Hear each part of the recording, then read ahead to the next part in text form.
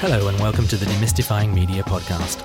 I'm Damien Radcliffe, the Carolyn S. Chambers Professor of Journalism at the University of Oregon, and today I'm joined by Jason Wamsgans, a Pulitzer Prize-winning photographer at the Chicago Tribune and a 2018 journalist in residence here at the University of Oregon, and I'm also joined by my colleague Torsten Kellerstrand, Professor of Practice and esteemed photographer himself, also here at the University of Oregon. Jason and Torsten, welcome to the podcast. Thank you. Thank you. Jason, let's start at the beginning, if we may. What first turned you on to photography? There was a magic to it. I was probably 8, 9, 10 years old. I began playing with cameras. I was always an artistic kid, drawing, painting. In the summers, my mom would buy my sister and I rolls of Super 8 film. We'd make little films, and it's just something I've always done. At the same time, I've always enjoyed, I was a very quiet kid, and I would just observe things and think about people. My mom would take us to the mall, and I would just stand there and observe people and kind of make up little narratives about what they might be doing or thinking. It's just something I've always done. And was there a point in your life where you decided you wanted to be a photographer? I think I always kind of was a photographer. There was never it was much later until I thought this might be something I could do to make money. I was interested, I studied art. I was interested in filmmaking. And I reached a point kind of at the end of college where I thought, I'll give this a shot. Okay, and obviously you talked all about doing kind of Super 8 film and kind of doing not just still images, but moving images. And we've seen a lot of photographers develop that skill set. Is that part of the natural evolution that you're seeing of your trade, that people are needing to bring those different elements into play? Or does it just give you a different side to the experience and the opportunity to express the stories that you want to tell? There's definitely, when there's opportunities to utilize other disciplines to marry them with a still photograph, it can be very powerful. Beautiful sound mixed with photographs, I think, are just a very powerful combination. The economic reality these days, video is not optional. It's something that a still photographer is, in my experience, is absolutely required to do. And it can be not easy to switch back and forth at the same time. But like I said, it's just the way things are now. Can you talk a little bit about that translation? Like, what are the differences in the medium that make that difficult or not difficult? For the different disciplines to communicate effectively, they kind of rely on different ways of interacting with the subject, different ways. You're observing different parts of a situation, and you're thinking different as you're trying to gather those, and it can be jarring to try and switch back and forth. And for me personally, it feels like, I know that still photographs are my most articulate voice, and that voice is compromised a little bit when I need to get video too. And do you separate and delineate between those tasks? So you'll go to an event or an occasion very much with the intention of just doing still or just doing video, or will you potentially flip between the two? What I found works the best for me is I'm going to concentrate on the stills, unless of course there's something that just presents itself that is overwhelmingly appropriate for video. But I'm generally going to concentrate on the stills and then try and come up with almost a conceptual solution that I can backtrack and apply video after the fact to kind of enrich the stills and provide some kind of almost a conceptual arc that will tie everything together. Gotcha. No, that makes sense. And Torsten, do you work in a similar kind of way? When I worked for a newspaper, I did a very similar thing. I'd focus on the stills because Jason said that's his most articulate voice. I think that really rings true for me as well. And stills are so fragile that if that isn't what you're doing, they fall apart. And a video, that the newspapers that I worked for, the standard for video was pretty low. So you could kick out an okay video. When I make films, I do not try to also do stills. Like doing something that's good enough to make a film, and then occasionally doing I'm just not smart enough to do both of those at once. Gotcha. No, that makes sense. One thing, though, I have noticed just recently, just in the last like maybe 2 years, some of the younger photographers that are coming onto our staff at the Tribune are the first photojournalists I've seen who are pretty adept at doing both. And it's really interesting to me that their working process, their minds, they haven't been conditioned the way mine was, where, I'm continuously seeing everything. My eyes are blinking at 250th of a second when I don't have a camera. They're able to make that transition a lot easier than I'm able to. And I find that to be very interesting. Is that one of the biggest changes that you've seen during your time in the industry? I mean, I guess the other kind of two kind of obvious big stories that play, one is the kind of decimation of the newspaper industry that we've seen over the last 2 decades, 20,000 jobs disappearing. And then, of course, the digitization of photography, which for a lot of people has changed the way in which they work. Yeah, absolutely. So I've been at the Chicago Tribune 15 years, and the change has just been very profound in ways that I think are unique to a paper that size. And we're still fortunate. We still have a fairly big photo department, and so that allows me a lot of time to pursue these longer stories. But in that 15 years, yeah, we were doing digital. I was still shooting film for maybe the first 4 or 5 of those years, for special projects for, the Tribune Sunday Magazine or something like that. The resources they had back then were mind-boggling.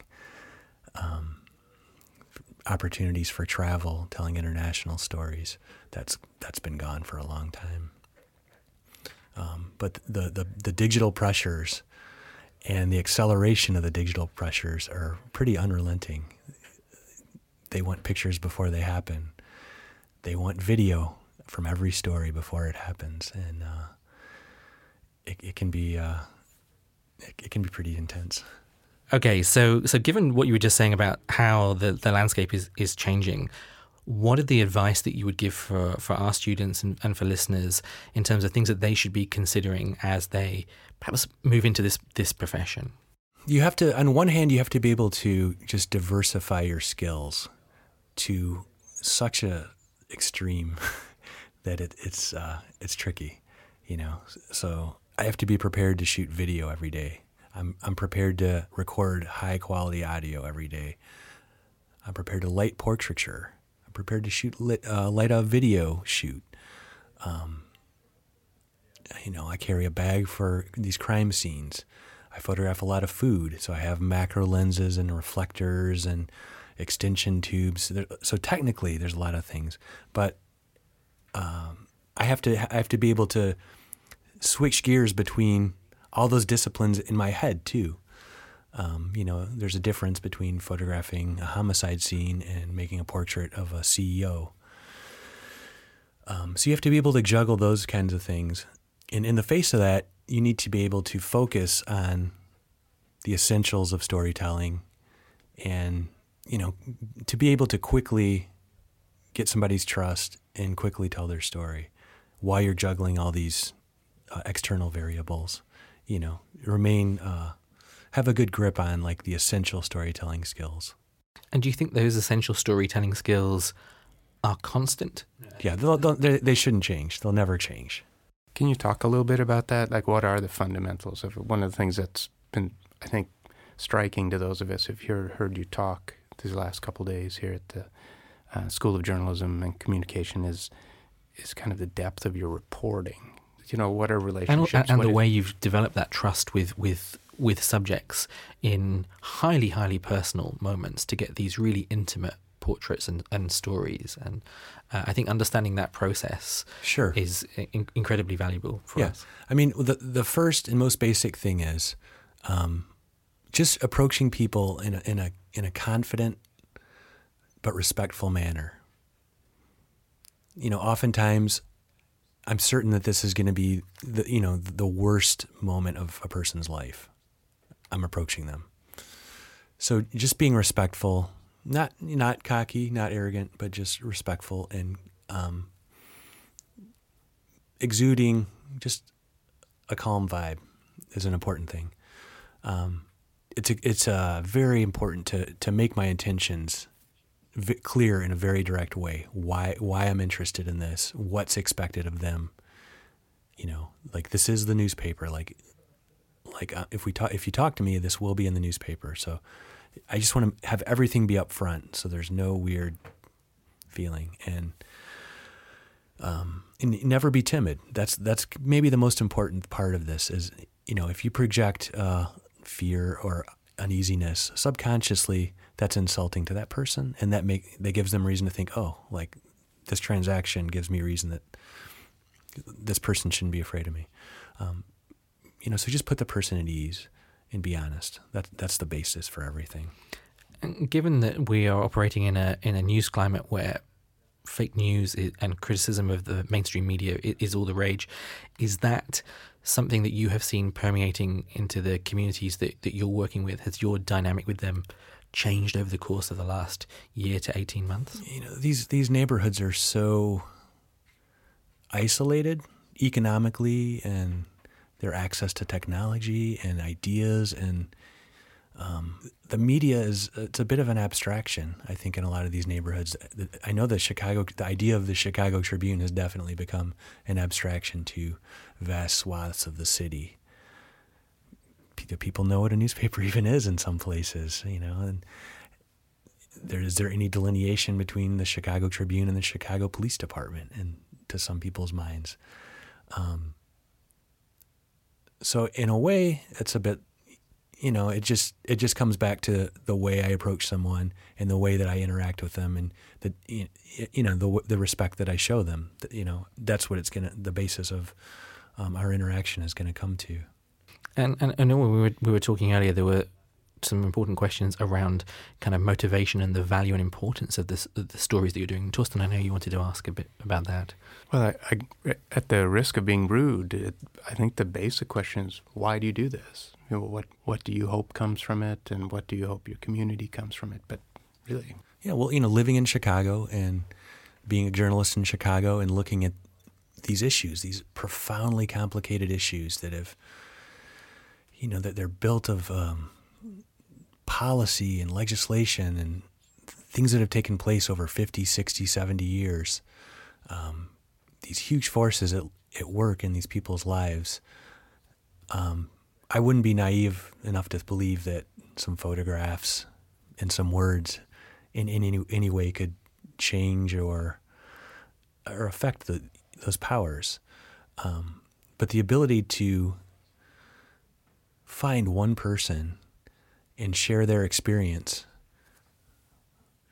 with this other group of people that make up the other side of the city of Chicago, that's the power of photography. For me to be able to place someone in another person's shoes and give them the possibility to empathize with that person's plight, that's to me the point of doing this work.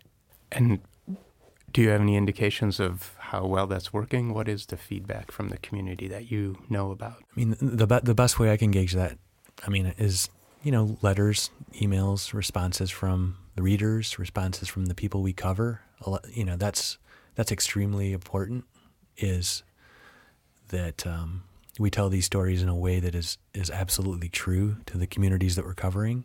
That's a huge responsibility. And it's always extremely gratifying to hear from, readers who live in essentially a different world, who say, thank you so much for showing us that this even exists. Given that there isn't that kind of relationship with media, and that a lot of your work is about kind of giving a voice to the voiceless and kind of shining a light on these communities that have arguably been overlooked by media, by politicians, and so forth. What are some of the biggest misconceptions about those communities that many people might have? I'm thinking particularly against the kind of political climate where arguably the situation around gun violence and gun crime in Chicago has been heavily politicized over the course of the last couple of years. Yeah, it's not fair to politicize these issues, because they're entirely complicated, profoundly complicated things going over many generations. This endemic poverty and segregation, it's just not fair to the people who are caught living in that. And a lot of times the dialogue infers blame on the people who are caught in this cycle. That doesn't seem fair to me. And then one of the questions we had from several of our students was around the ethics of some of the work that you're doing. You've already touched on the importance of building trust and of that honesty. But are there also times where you've said, actually, this is a story I won't cover, or this is a photograph I've taken and I'm not going to submit? Other times when you put down the camera because actually that feels inappropriate? Sure.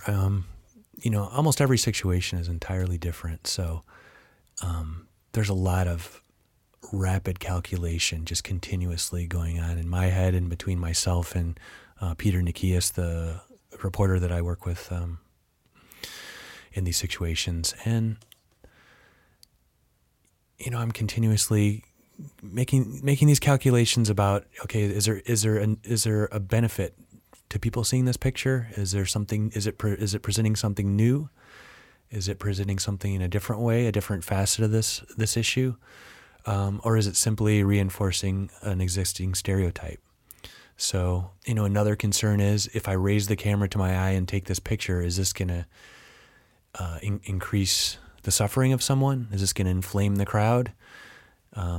Is this going to endanger the police? Is this going to endanger someone else? Is this going to endanger myself? So that's a lot of rapid fire calculations based on all these variables in a potentially chaotic situation. So there are times where, if I think I can make a picture without upsetting people, I'll take it. If I'm not sure about it, and we can consider later the usefulness of it. Are there any examples that you can think of where that's been the case? I mean, yeah, there's been lots of pictures. We go to a lot of scenes in a night. If I have a sense that when we're in these scenes, Pete and I are communicating continuously, in non-spoken ways and just whispering things back and forth, pointing things out, suggesting possible subjects, suggesting possible narratives that we might derive from one of these scenes. And if I feel like, if I'm confident that he's getting a lot of information and I can see that he's his wheels are turning and he's going to be doing a lot of writing, I'll take more pictures, because I know that the cumulative effect of this package might be worth presenting some upsetting pictures. I don't want to take pictures that are just upsetting for the sake of being upsetting. I think our reporting has gone past that point into a more nuanced terrain. But at the same time, do you think, is there an argument to say that we've become a bit more desensitized as a society, and that we sometimes need to shock our audience into realizing the realities for many? Yeah, so sometimes there's a need for that. At the genesis of this project, 4 years ago, 5 years ago, that was one of our intents, was to show the other side of this divided city, what this reality looks like in the streets. Mothers in the streets with their sons covered under a blanket. We wanted to portray this in a real, true, visceral way, and I think we effectively did that. But then after the second year, I felt we need to move on and show this in more subtle ways and explore all the different facets of how this ripples through a community and tears it apart and touches everyone.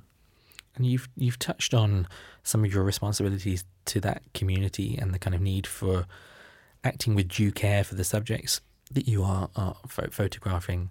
Some of the things you've described, I've just hair's gone up on the back of my neck just when you just described that scene just now. How do you look after yourself in these situations? It's difficult. It's, for me, the way I work and the way I see as necessary to carry out the responsibility of doing this work. You can't be a passive observer. You have to absorb a bit of these feelings. If I'm going to translate them photographically back through my camera, I have to take these things on. So it's difficult. It has a cumulative effect. So generally I try and have different projects that I'm working on photographically as maybe a therapeutic process. I photograph a lot of food at the Tribune. I've done a bit of nature photography is just a therapeutic endeavor. My family looks out for me, but it's a constant struggle. And Torsten, what have been some of the key things you've taken away from Jason's time? He's been on campus with us for a couple of days. We've been incredibly fortunate to have so much of his time. And what have been some of the things that you and the students you think have really taken away from Jason's experience? Well, I think there are a couple of things that come to mind. One is that I think everybody who has seen the photographs and heard Jason talk, including the folks over at the College of Ed, got out of it what I think Jason hopes that the readers of the newspaper get out of it, which is a sense of kind of the complexity of this issue and also the realness of it, that it is not abstract, but there are human beings who are connected to each other and to this abstraction of gun violence in Chicago. And then the second, I think, is what I've heard students tell me is kind of in between and around is that they're amazed at what I asked about earlier, the kind of the depth of the reporting, the amount of time it takes before you get to the clicking of a shutter. And I think this is something that all photographers who do work that is deep get to at some point, where the actual making of the pictures, that's like the period at the end of the sentence, or that's the little flash of joy you get. No, absolutely. Encompassed in that time that we spend is developing our understanding of the situation, developing the trust of the people whose story we're telling. It's absolutely critical. And I think it's one of the things that is really important. Just to be very blunt about it, I think we need, in a school of journalism, we need to say things like this. If your goal was to photograph dead people in Chicago, you could do that fairly easily with a scanner. If your goal is to help elevate a level of understanding about what is behind those horrific events, then you have to go about it the way Jason and Peter go about it. And I sometimes I struggle as a teacher to make that clear, especially in a 10-week term, where on one hand we're asking students to do great work, and on the other hand we're saying, yeah, but there's, in that sense, it's like newspaper work, right? Like, hey, go do this profound work, and could you have it by 3 o'clock tomorrow afternoon? Can you talk a little bit about that? That is a reality of the situation. For me, I'm conscious of the idea that it feels like translation. This job is translation. I'm translating the experience of one community in a way that can be felt by a different community. Sometimes it has to be translated through the newspaper. That's the format. So we have to make that negotiation. So the conversation is as pure from start to finish. But yeah, they need to. We're producing content at the same time that needs to be published in a timely fashion to keep this machinery running. So can sometimes be tricky to juggle this balance. And you mentioned you've this project now is 5 years old. The issues that you're covering aren't going away any time soon. So how do you see this project evolving, and kind of what's the next kind of arc for you professionally? Well, for this project, the last 2.5-3 years, we've been really interested in we're always on the lookout, no matter what we're reporting on. We're always scanning the periphery for solutions, people that have a viable solution. And if we can present that and put that forward as, yeah, this is happening, but look, people are actually accomplishing something on this. And I mean, just working on those stories for me, that kind of soothes this. You can be overwhelmed by the enormity of the situation and the hopelessness of it. So that, in a way, it heals us and allows us to keep going in the reporting. Can I push on that a little bit? You showed a series of photos of street parties, and in one part of your presentation you talk about how the one of the dangers in focusing on this violence is that defines whole communities by the activity of a very small number of people in that community. Mm-hmm. And do you have thoughts about how you might? Yeah, it's difficult. As the newspaper as our coverage has kind of atrophied over the years, our news hole has kind of changed. A lot of just neighborhood, normal, everyday stories from all parts of our coverage has really deteriorated. So there's a huge need to just tell everyday, normal stories from these communities. And it's tricky because we're tooled right now to be telling these other stories. So it's important to try and find more of a balance. Great. Okay. Well, I'm conscious that we could talk all day, but there are many other demands on your time whilst you're here. So it just remains for me to thank my guests, Jason Wamgams and Torsten Kellerstrand, for joining us today. You'll be able to see Jason's video and other materials from his time here at the University of Oregon on our website, which is demystifying.uoregon.edu. That's demystifying.uoregon.edu. And in the meantime, thanks once again for listening. We'll see you next time.